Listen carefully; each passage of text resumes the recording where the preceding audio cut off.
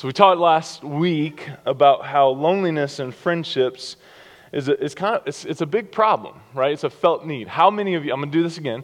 How many of you in the last, I don't know, let's say 3 to 4 months, okay? How many of you have thought, said, or felt lonely? Anybody? All right, I see those hands, right? Just lonely. All right, so we're going to do this again, all right? I want you to look at somebody different.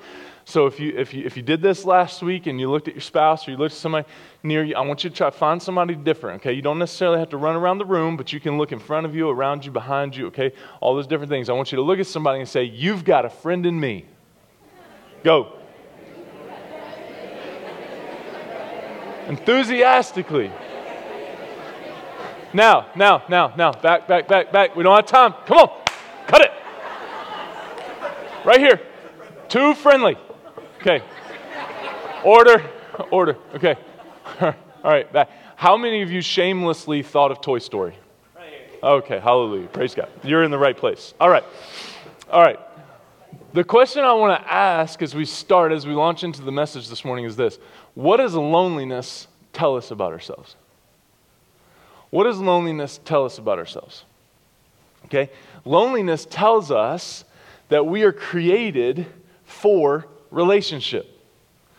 Right? The fact that we long for connection with other people, the fact that we long for relationship, it's proof of the fact that we're designed relationally.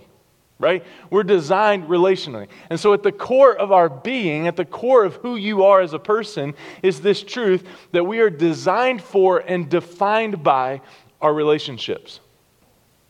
Now, I'm sure, especially over the last few years, some of you in this room immediately thought, "Don't tell me what I'm designed for. Don't tell me what I'm designed for." Right? I'm 38 years old. You can't tell me what I'm designed for. But we were born with a relentless longing to participate. That's a big word. We were born with a relentless longing to participate in the lives of others. So fundamentally, we are relational souls. Awesome. Hey. He's running his 5K like Kyler. He was inspired. 22:05. So, English teachers, tune out for this next line, okay? We can't not be relational. We cannot not be relational. We have to be, right? It's a double negative, I get it, okay? But in fact, all of our knowing is interpersonal in that it emerges from a soul that is structured solely relationally. We can't exist well without connection and communion with one another. We can't. We can fake it for a little while, but we're lying to ourselves if we say, "I'm good by myself." I'm good by myself. Now, I fear for us, and I think the effects are still there. And this is not a message that's launching into the negative effects over decisions that were made around COVID. We did what we did for reasons, and we supported those things and all of those things. But I feel like relationally, we are paying the price of isolation. Because some of us have forgotten how to be friendly. Some of us have forgotten how to participate and what it looks like to participate into the lives of others. Because for a long time, we were like, "Wow, this is nice. I don't have to do this. I don't want to go to that place, and I don't have to because, well, COVID," right? How many of you have realized that excuse doesn't necessarily fly anymore? Awkward, right? And we realize, wow, I'm good like this. But let me tell you something. You're not. Because you weren't created to do life alone. Relational reactivity and alienation is death for the soul. It's a slow death, but it's death for the soul. We can't reach our full potential without healthy relationships. Now, you can underline healthy if you want to, but we can't reach our full potential without healthy relationships. Like an acorn maturing into a mighty oak tree, we grow into maturity through healthy relationships. Life-giving relationships are the source and the fruit of life. With others, we become more fully alive. And so deep and meaningful relationships are both the means and the result of living into our full potential. Let me tell you what I'm not saying really quickly, just so we can get this out of the way, and then we're going to dive into 1 John. What I'm not saying in saying healthy relationships are the means to which we achieve our full potential. Healthy relationships are not defined by relationships that coddle you. Relationships that tell you everything you want to hear. See, some of us have cut the people off that we need the most because they were honest with us. Because they were honest with us. Because they stretched us, because they pushed us. And so if you're looking for a title for this message and you're taking notes, okay, there's two titles, and they kind of mean the same thing, all right? But I was talking with Kristen the other night, and I was just kind of telling her what the message was going to be about today, and I said 3 relationships that everyone needs. Okay, 3 relationships that everyone needs in their life is what I said. And she looked back at me really confused, and she's like, 3 relationships that ruin your life? Pretty much the same thing, right? So we're going to talk about that. 1 John chapter 4, we're going to start in verse 7, and read along with me if you have your Bible. If not, the words will be on the screen. Beloved, let us love one another, for love is from God. And whoever has been born of God and knows God, anyone who does not love does not know God, because God is love. In this, the love of God was made manifest among us, that God sent his only Son into the world so that we might live through him. In this is love, not that we have loved God, but that he loved us and sent his Son to be the propitiation for our sins. Beloved, if God so loved us, we also ought to love one another. Verse 12, no one has ever seen God. If we love one another, God abides in us, and his love is perfected in us. Now pause. What in the world is John talking about here? I'm glad you asked.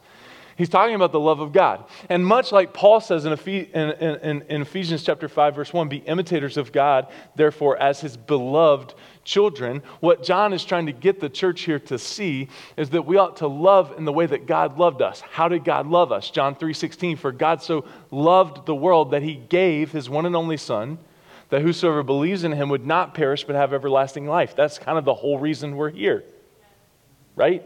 The good news of who Jesus is and the hope that he brings. Okay? And so what John is saying is we ought to love others in the way that we have been loved, sacrificially. Right? Sacrificially. And we're going to talk more about that in just a minute. And that word propitiation, just real quick, means payment. Okay? A satisfactory payment for the debt that was owed, because Jesus was the satisfactory payment in his sacrifice. All right, verse 13. You guys good? Oh man, there's still some enthusiasm in the room. I know what it is. Patriots are off today, so y'all got nowhere to be. It's a rainy day. All right, verse 13. By this we know that we abide in him and he in us, because he's given us his Spirit. And we have seen and testified that the Father has sent his Son to be the Savior of the world. Whoever confesses that Jesus is the Son of God, God abides in him and he in God. So we have come to know and to believe the love that God has for us. God is love. And whoever abides in love abides in God, and God abides in him. Verse 17, by this is love perfected with us, so that we may have confidence for the day of judgment, because as he is, so also we are in this world. I love this, verse 18. There is no fear in love, but perfect love casts out fear. For fear has to do with punishment. Whoever fears has not been perfected in love. We love because he first loved us. If anyone says, I love God, and hates his brother, he's a liar. For he does not love his brother, for he who does not love his brother whom he has seen cannot love God whom he has not seen. and this commandment we have from him, whoever loves God must also love his brother. We are relational beings, each and every one of us, because we are created in the image of a relational God. What is John saying here? Love God as he has loved us. Why? Because he gave Jesus. And he doesn't even stop there. In verse 13, we see that he gave us the Holy Spirit to be with us. As Jesus said in John 14 and 15, as the helper. Right? And so we see this modeled for us. And in fact, Jesus prayed on his way to the cross that the church, that we as brothers and sisters in Christ would be one as he and the Father are one. And so we are created in the image of a relational God. Therefore, we are, guess what? Relational. Right? We're relational. So think about this. The Trinity. Everybody say Trinity. Okay, the Trinity. All right. God the Father, God the Son, and God the Holy Spirit. Existing as three distinct individual persons, they share one divine essence, which is described as love. God can only be love if God exists in community. Let me say that one more time. God can only be love if he exists in community. And so as we see here in the love that God the Father, God the Son model, and then God the Father and God the Holy Spirit model, and it is the same community that he calls us and encourages us to live in. The Father gives himself for the Son, and the Son gives himself for the Father. What a beautiful picture, isn't it? The gift of each other for the other is personified in the Holy Spirit. Now, I know we're going to school for just a minute, and we're going to get really practical in just a couple minutes, so hang with me. Hang with me. If this is like, whoo-hoo, over your head, it's going to make sense in just a couple minutes, okay? And not only do they give unconditionally, but they receive each other in the same manner. Now, this kind of love is called what? Anybody know? Agape. Good job. Snaps. Good job. Right? Agape love. What's agape love? I'm glad you asked. It's defined as this: selfless. I know. Sacrificial. We got one more. You ready? Selfless, sacrificial, and unconditional. Oh. Yeah. Selfless, sacrificial, and unconditional love. Agape. It's not a feeling. It's not a feeling. It's a motivation for action that we are free to choose or reject. I'll never forget. Sometimes I tell this story, and when I'm doing premarital counseling. Okay, I was taking an Old Testament survey class, Genesis to Revelation, in 1 week, Monday through Friday, 8 a.m. to 5. We had a quiz every day at lunch on the material that we talked about in the morning. We had an exam every morning on the material that we talked about the day before, and we had a paper to write every night. It was awesome. I'm a deep dive learner, and so for me to be able to deep dive into the Old Testament for a week and get an A was awesome, right? And so we did Genesis, Exodus, Leviticus, Numbers, Deuteronomy, otherwise known as the Pentateuch, in day one on Monday. And so you kind of got to know each other quite a bit throughout the week as the week went on, because you ate meals right in the classroom. You didn't really have time to go out. You got like 30 minutes for lunch. You didn't have time to go get lunch. You didn't have time to go for walks. You pretty much like stayed in close quarters because you never knew when this guy was going to start lecturing again. And he had been married for like 89 years. And He had been in ministry before, and so Kristen was in Maine planning our wedding. We were engaged to be married, and she was planning our wedding. And so she called me one day, and I was in class, and so I called her back on a break, and she had questions about wedding plans and stuff like that. And I said, yes, whatever you want, whatever you think, whatever you like, right? And so then I came back in the classroom, and he said, so you're getting married, and kind of sat back in his chair. I said, yeah, we're getting married. And he said, I got a question for you. And I was like, okay, what are you going to do when you don't feel like loving your wife? What kind of question is that? And who are you to ask that, right? Like, I'm about to get married. I'm always going to feel like loving my wife. Always going to feel. And he said to me, he continued on, because he could see, I think, the confusion on my face. He said, there's going to be a day where you don't feel like loving Kristen anymore, and you're going to have to decide to love her. That hasn't happened yet. So I can't confirm or deny what that professor said. But agape love, this sacrificial, this unconditional, this limitless love, it's not a feeling. We can't dumb it down to this feeling. It's a motivation for action that we're free to choose or reject. Agape is a sacrificial love. I love this. Get this. This is from dictionary.com. Nothing special.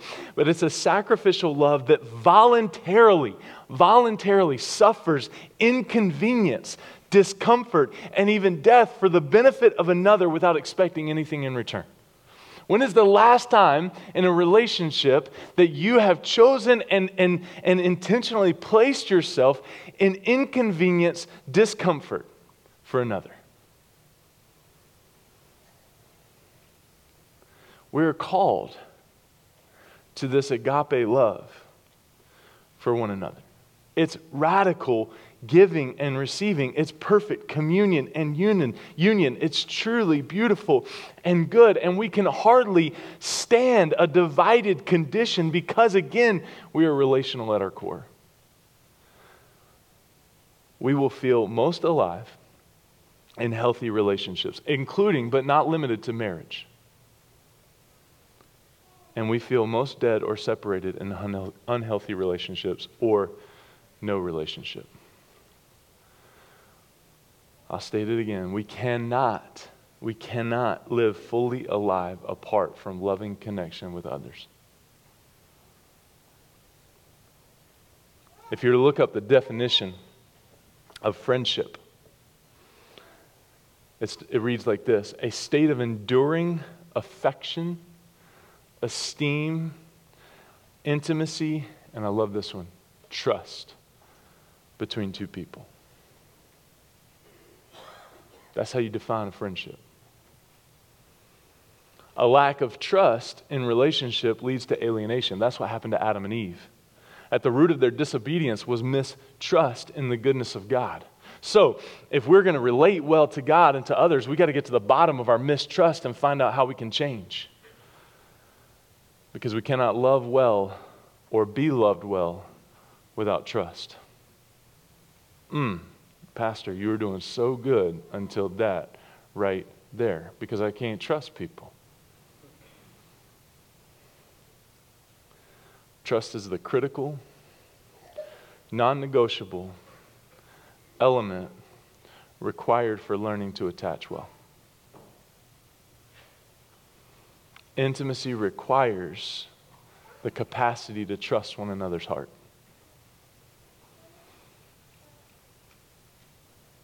I said something last week. How we relate is how we relate. If you look at verse 20, we see this.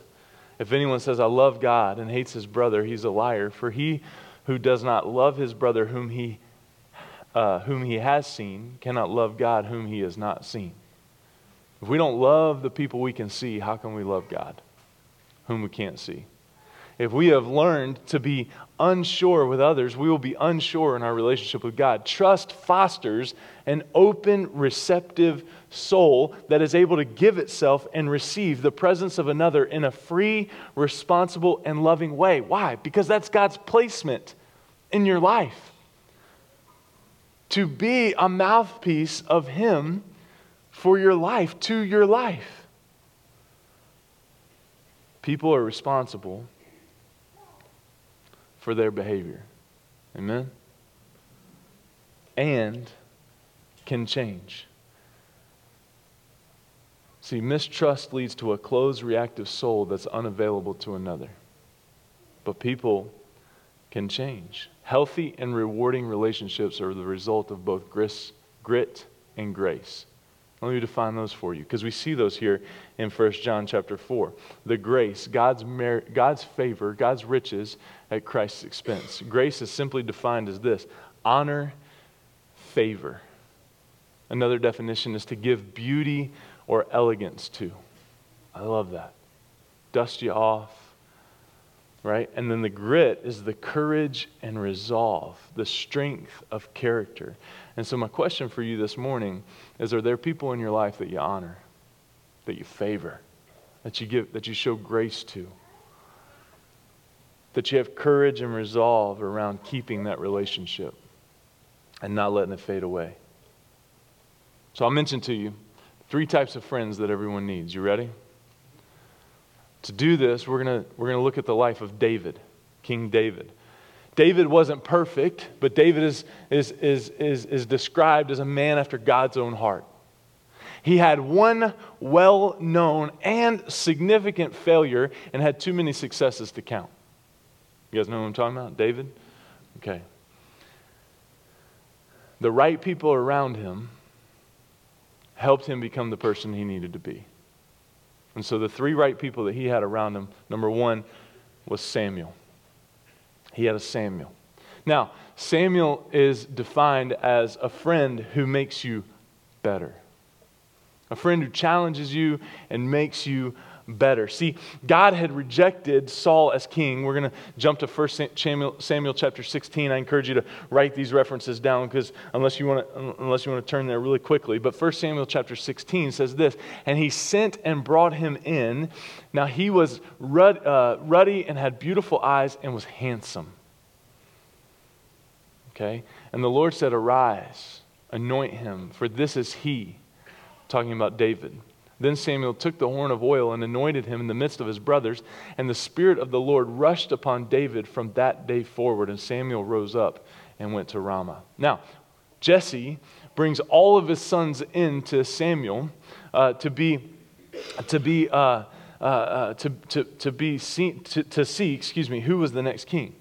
But he didn't bring David, little David, the youngest shepherd boy, right? Because he was supposed to be out in the fields tending to the chores. And there was no way that David was going to get chosen as king.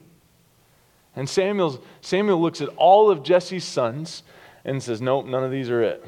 Saul has been rejected as king, but none of these guys are it. Don't you have another son? And he's like, well, I do, but he's out there doing the chores. We'll bring him in.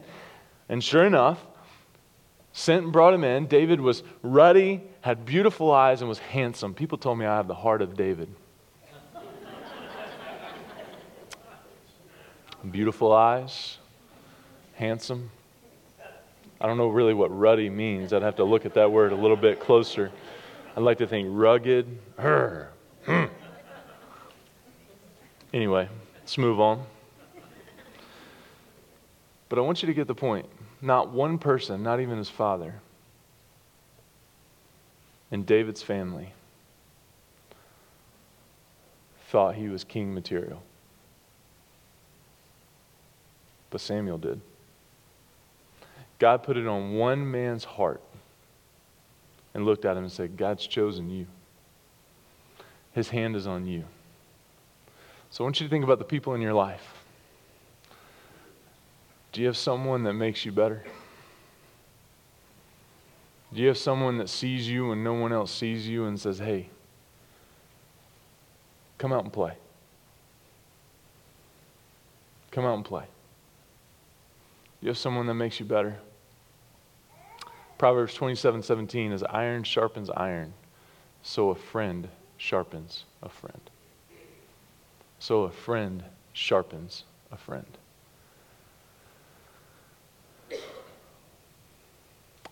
The second friend that David had in his life was Jonathan. A friend who helps you find spiritual strength. See, David was anointed next king, war hero. Saul slain thousands, David slain tens of thousands. And King Saul is overwhelmed with jealousy and hatred. And then we get to 1 Samuel chapter 23, verses 15 through 18. David saw that Saul had come out to seek his life. David was in the wilderness of Ziph at Horesh, and Jonathan, Saul's son, rose and went to David at Horesh and strengthened his hand in God. And he said to him, "Do not fear, for the hand of Saul my father shall not find you. You shall be king over Israel, and I shall be next to you. Saul my father also knows this." And the two of them made a covenant before the Lord. And David remained at Horesh, and Jonathan went home. You see what Jonathan did? Gave him strength. Gave him strength. See, even those closest to God, and I want you to get this, even those closest to God, and I would maybe even shift this just a second this morning and say, especially those closest to God experience temptations and discouragement. In fact, I would say if you're not, you might want to look at the fruit. Those closest to God experience temptations and discouragement. When you're down, someone who lifts you up. When you're alone, someone who comforts you as needed, encourages you with Scripture, prays for you. And my question is, do you have this? Do you have someone in your life that points you back to God? Do you have someone in your life that points you back to God? That's a friend, that you experience camaraderie, that makes you better, but also helps you find spiritual strength. And then lastly, number 3, Nathan. We've already talked about this a little bit. A friend who tells you the truth. Now, I wish we had time to dig into all of 2 Samuel chapter 12, because what Nathan does here is comes and tells David a story. Because David and the Uriah, and he's on the roof, and he sees, and this is the one significant, failure that David had, and then he goes and he sleeps with her, they have a baby, and then he has the husband killed so that he can go swoop in there. And so Nathan comes in and tells David a story that's similar to that, much in the way that Jesus would, kind of uses alliteration, all those different things, and say hypothetically, right, if someone did this, right? And David's like, "That's detestable." And Nathan said, "Well, that's you. The way you feel about that story right there being gross, that's exactly how I feel about what you've done here." And look at David's response. 2 Samuel chapter 12 and verse 5. Then David's anger was greatly kindled against the man. When someone tells you the truth, it's not easy, is it?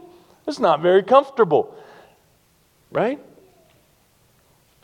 Greatly kindled, and he said to Nathan, "As the Lord lives, the man who has done this deserves to die, and he shall restore the lamb fourfold because he did this thing and because he had no pity." Verse 7, Nathan said to David, "You are the man.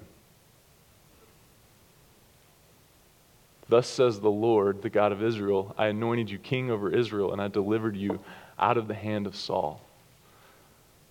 But he goes on to say, "Listen, David, you're going to live.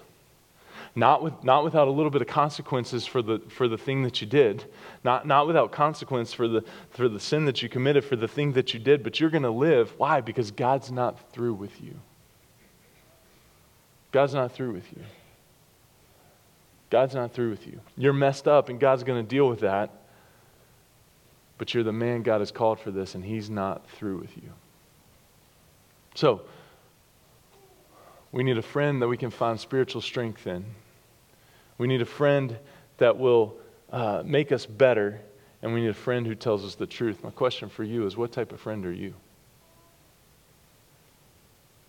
Because this is twofold, right?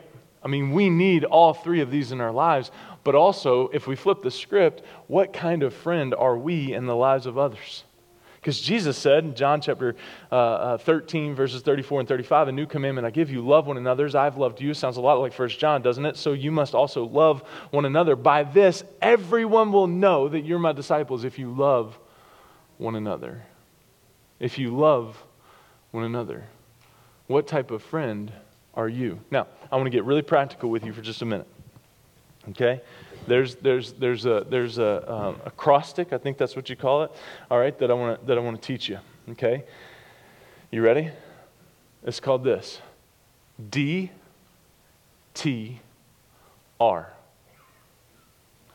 DTR. Okay, DTR. You might know what DTR stands for. Define the relationship. Now, Ian, I want you to come up here for a minute. I didn't tell Ian I was going to do this because I think spontaneous is always better. Okay? So, Ian's going to come up here for just a second, all right? A lot of you know Ian. He's our associate pastor, okay? Now, DTR. Now, at times, okay, see, Ian, if we were to be real, don't do that. If we were to be real, okay, if we were to be real on our Facebook status about our relationship, Ian would probably put, it's complicated. It's complicated. Now, let me tell you why. Depending on the day. Well, that's true. That's real. Let me tell you why. Because I have 3 roles in Ian's life. I play 3 roles in Ian's life. True? Yeah. Okay. What are they? They're not going to be able to hear you on the camera, so let me just tell them. All right? I play 3 roles in Ian's life. Number 1, I'm his pastor. And to me, that is the one that carries the most weight for me, because I have a responsibility to shepherd this guy, even though we kind of work together and there's this whole friendship thing, and it's complicated, right? But I'm his pastor. I'm he and Bree and Emma and Audrey and Marcus's pastor. Emma had a spill yesterday and had a bunch of stitches in her big toe. Poor thing. And he sent me a picture when I was out doing something, and on the way home, I called him and checked on Emma, because I wanted to be his pastor and let him know that someone cares about his family and wants to know how little Emma's doing, right? And so I play the role of pastor in Ian's life. Secondly, and I hate this word, so I'm going to change it really quickly, but the second role I play is boss. Right? But let's change that to overseer. Okay? You guys know that as boss. Let's do that. You know a synonym for executive? The person upstairs. So I'm the person upstairs in Ian's life. Okay? I'm the overseer. Is that awkward? I didn't intend that to be. Okay? I'm the overseer of Ian's job. And that's awkward. Because sometimes I'm his pastor, but then I've got to hold him accountable for something. Right? And then it doesn't feel very pastorly. Right? It's complicated. And then there's this third role that we try to play, and that's friend. Right? Where I try to be, and this is where my relationship status would go, it's complicated, on Facebook. Right? Where I try to be Ian's friend, right? Where I try to hear about some of the frustrations that he has and ask him about, hey, he goes and plays soccer on Thursday nights, and ask him, hey, how'd soccer go? You know, how was the, you know, and so I try to be a friend to Ian. And so Ian and I have found, correct me if I'm wrong, later, but Ian and I have found that in our relationship, it's really important almost before every conversation to DTR. To define the role, to define the relationship that I'm playing in this conversation. And so if Ian walks into my office and sits down and has a conversation, it's almost like we have to say, okay, am I pastor? Am I friend? And I know what some of you are thinking, well, Travis, can't you be all 3? No, that's the frustrating part, isn't it? Because if we would be, this whole thing would be easy. I can be all 3 at the same time, right? Wouldn't that be amazing? It would be, but that's not how God designed us, right?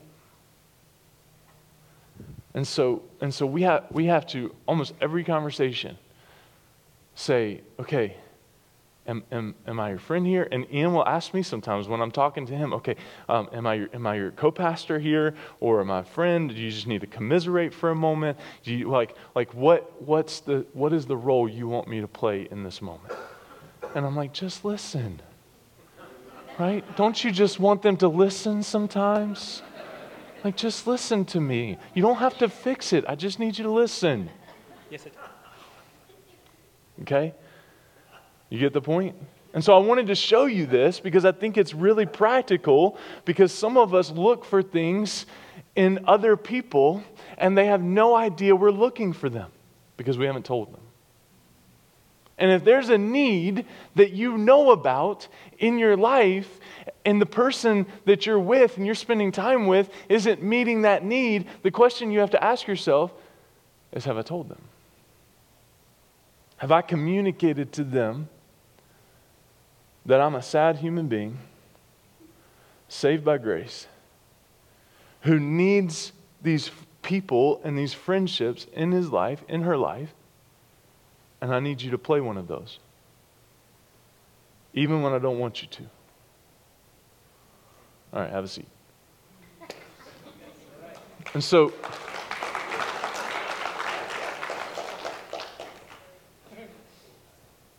and that is a two-way thing. Because the part that you don't see is in order for me to play those roles in Ian's life, he's got to trust me. And so the question is, am I a trustworthy pastor?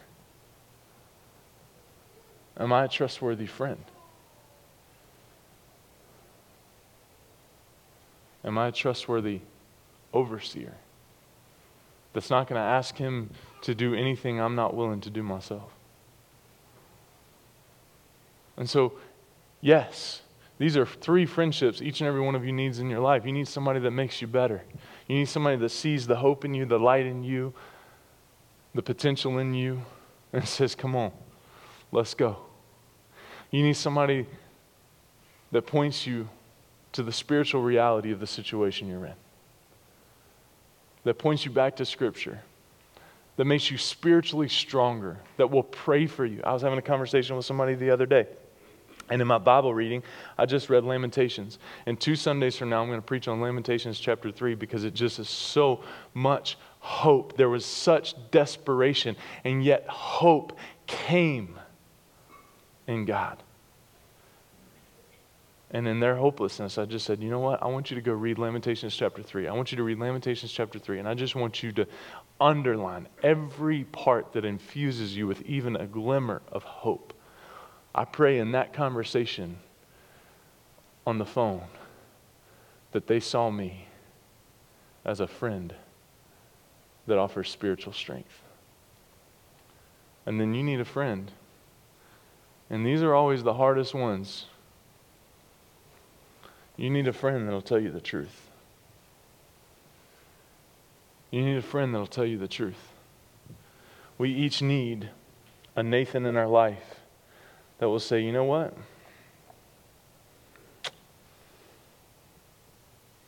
You might need to look at that. You might need to look at that.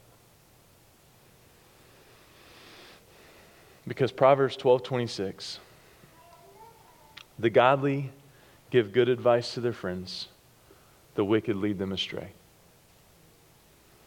Proverbs 27:5-6, an open rebuke is better than hidden love. Wounds from a sincere friend are better than many kisses from an enemy. Proverbs 22:24-25, don't befriend angry people or associate with hot-tempered people, or you will learn to be like them and endanger your soul. Romans 5:10, for since our friendship with God was restored by Jesus while we were still his enemies, we will certainly be saved through the life of Jesus.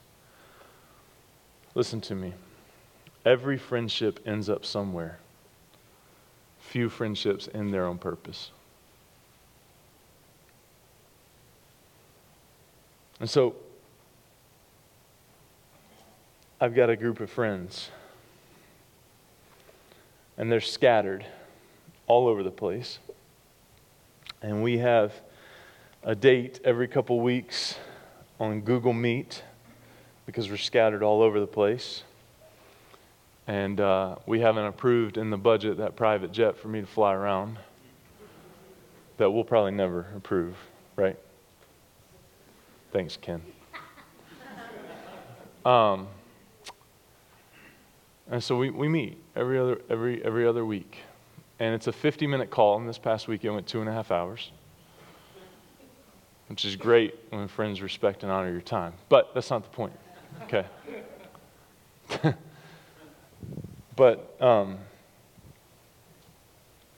when I was picking this group of friends, and kind of asking them to be my friends.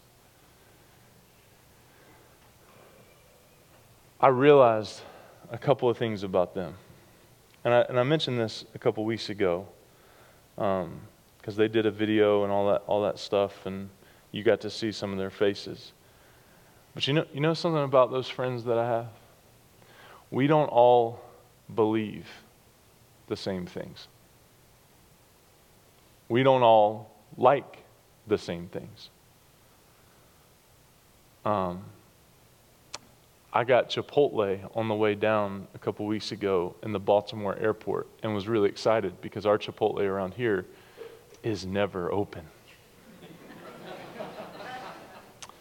And so I got in the truck and my friend was like, hey, how was your trip down? I was like, it was amazing. I got Chipotle in the Baltimore airport. And he went, ugh, Chipotle, gross.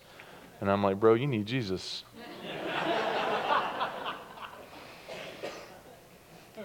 Like, we can pray right now. And so we don't agree on everything. We don't believe on everything. But I want what they have. And they would say the same thing about me. Like, we don't agree with everything that Travis says. We don't agree with everything that Travis eats, clearly. But there's something in Travis that I want. And that's how you look for friendships. That's how you look for friendships. As you sit and say, you know what? I may not line up with that person fully, but I want what they have. I want to be around them. I want to spend some time with them. I want to ask them for coffee. I want to be like that person. Because the truth is, and we did a whole sermon series on this a few years ago, and this is true, it's proven, we become the 5 people closest to us. We become most like the 5 people closest to us. And so if you evaluate your relationships right now and you're like, man, I'm not really sure I want to be that, then you should probably evaluate that. But also, let me ask you, what type of friend are you being? Are you telling the truth? Are you giving spiritual strength? Are you making the people around you better? Are you making people around you better? So, instead of walking around and kind of gauging and looking at folks and saying, will you like me?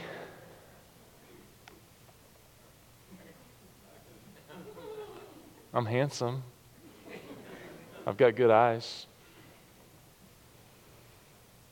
Maybe the question we should ask is, how can I love you? How can I love you?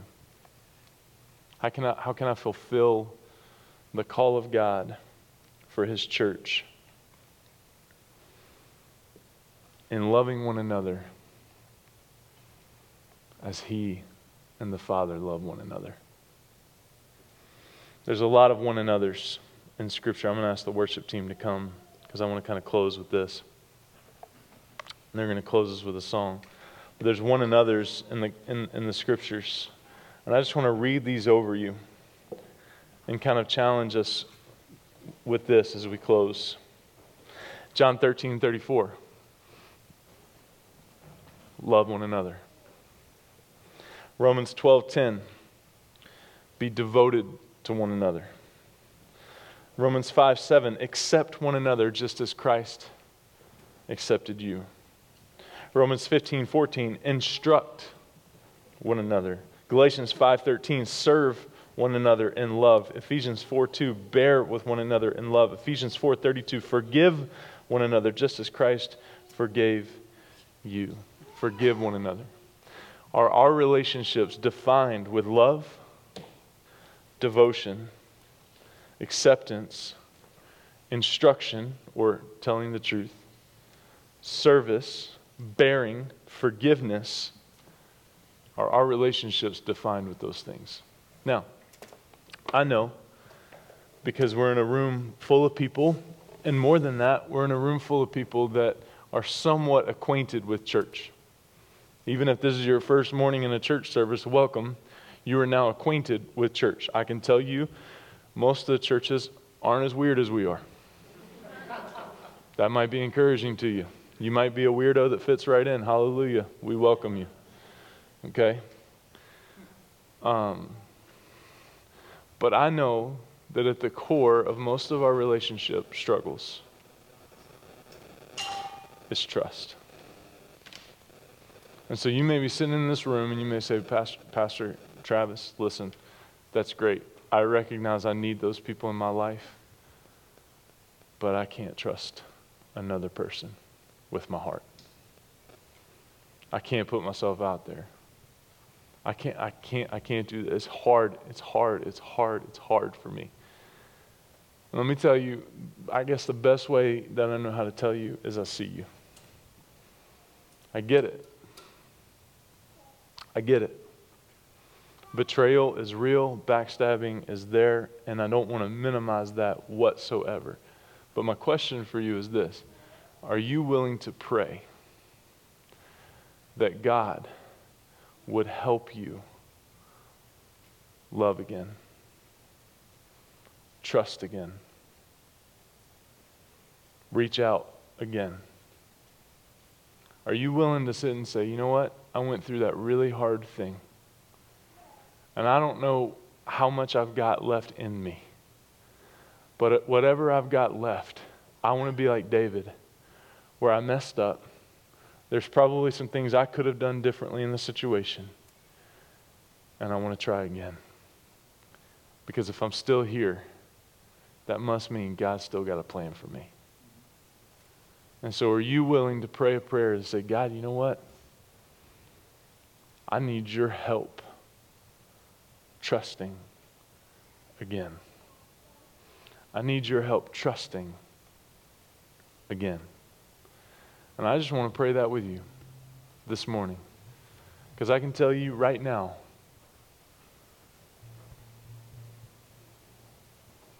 that's real. How's that? And let's move from a relationship status of it's complicated to I know exactly who God's called me to be. And I'm going to be it. Can we pray together? God, I pray that you would help us to forgive, help us to be forgiven, help us to trust. And God, as we sing a song that's all about surrender, God, I pray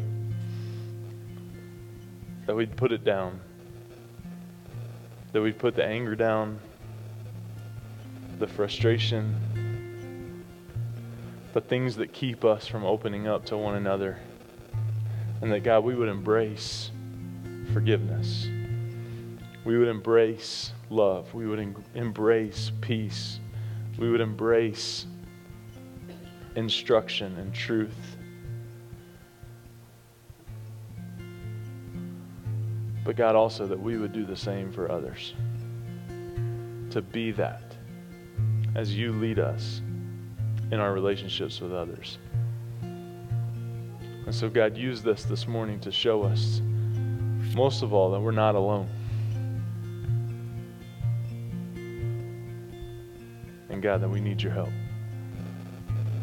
In Jesus' name I pray.